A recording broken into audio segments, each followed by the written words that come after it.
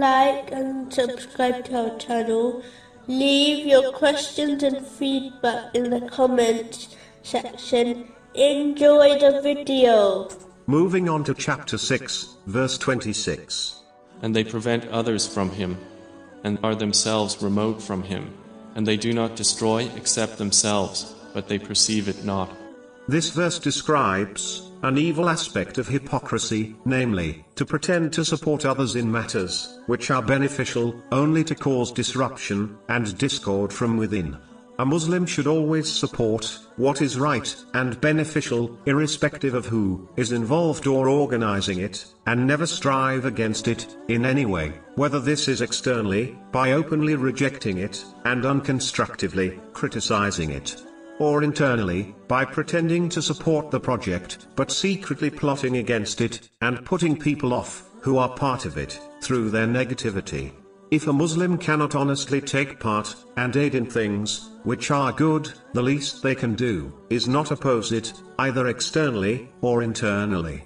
It is important to note that those who plot evil things will be encompassed by its evil consequences, even if this punishment is delayed and not obvious to them. Chapter 35, verse 43. But the evil plot does not encompass except its own people. If a person misguides others, they will not only answer for their own sins, but they will be accredited the sins of the people who acted on their bad advice.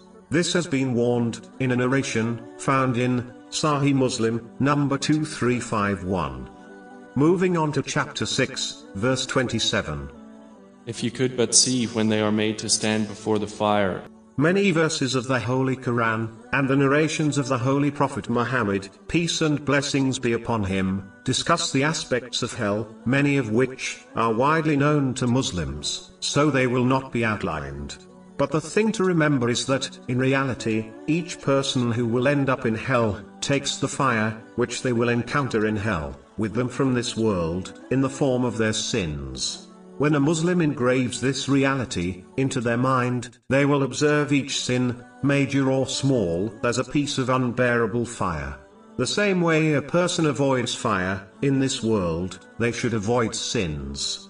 As in reality, sins are like hidden fire, which will be shown to them in the hereafter.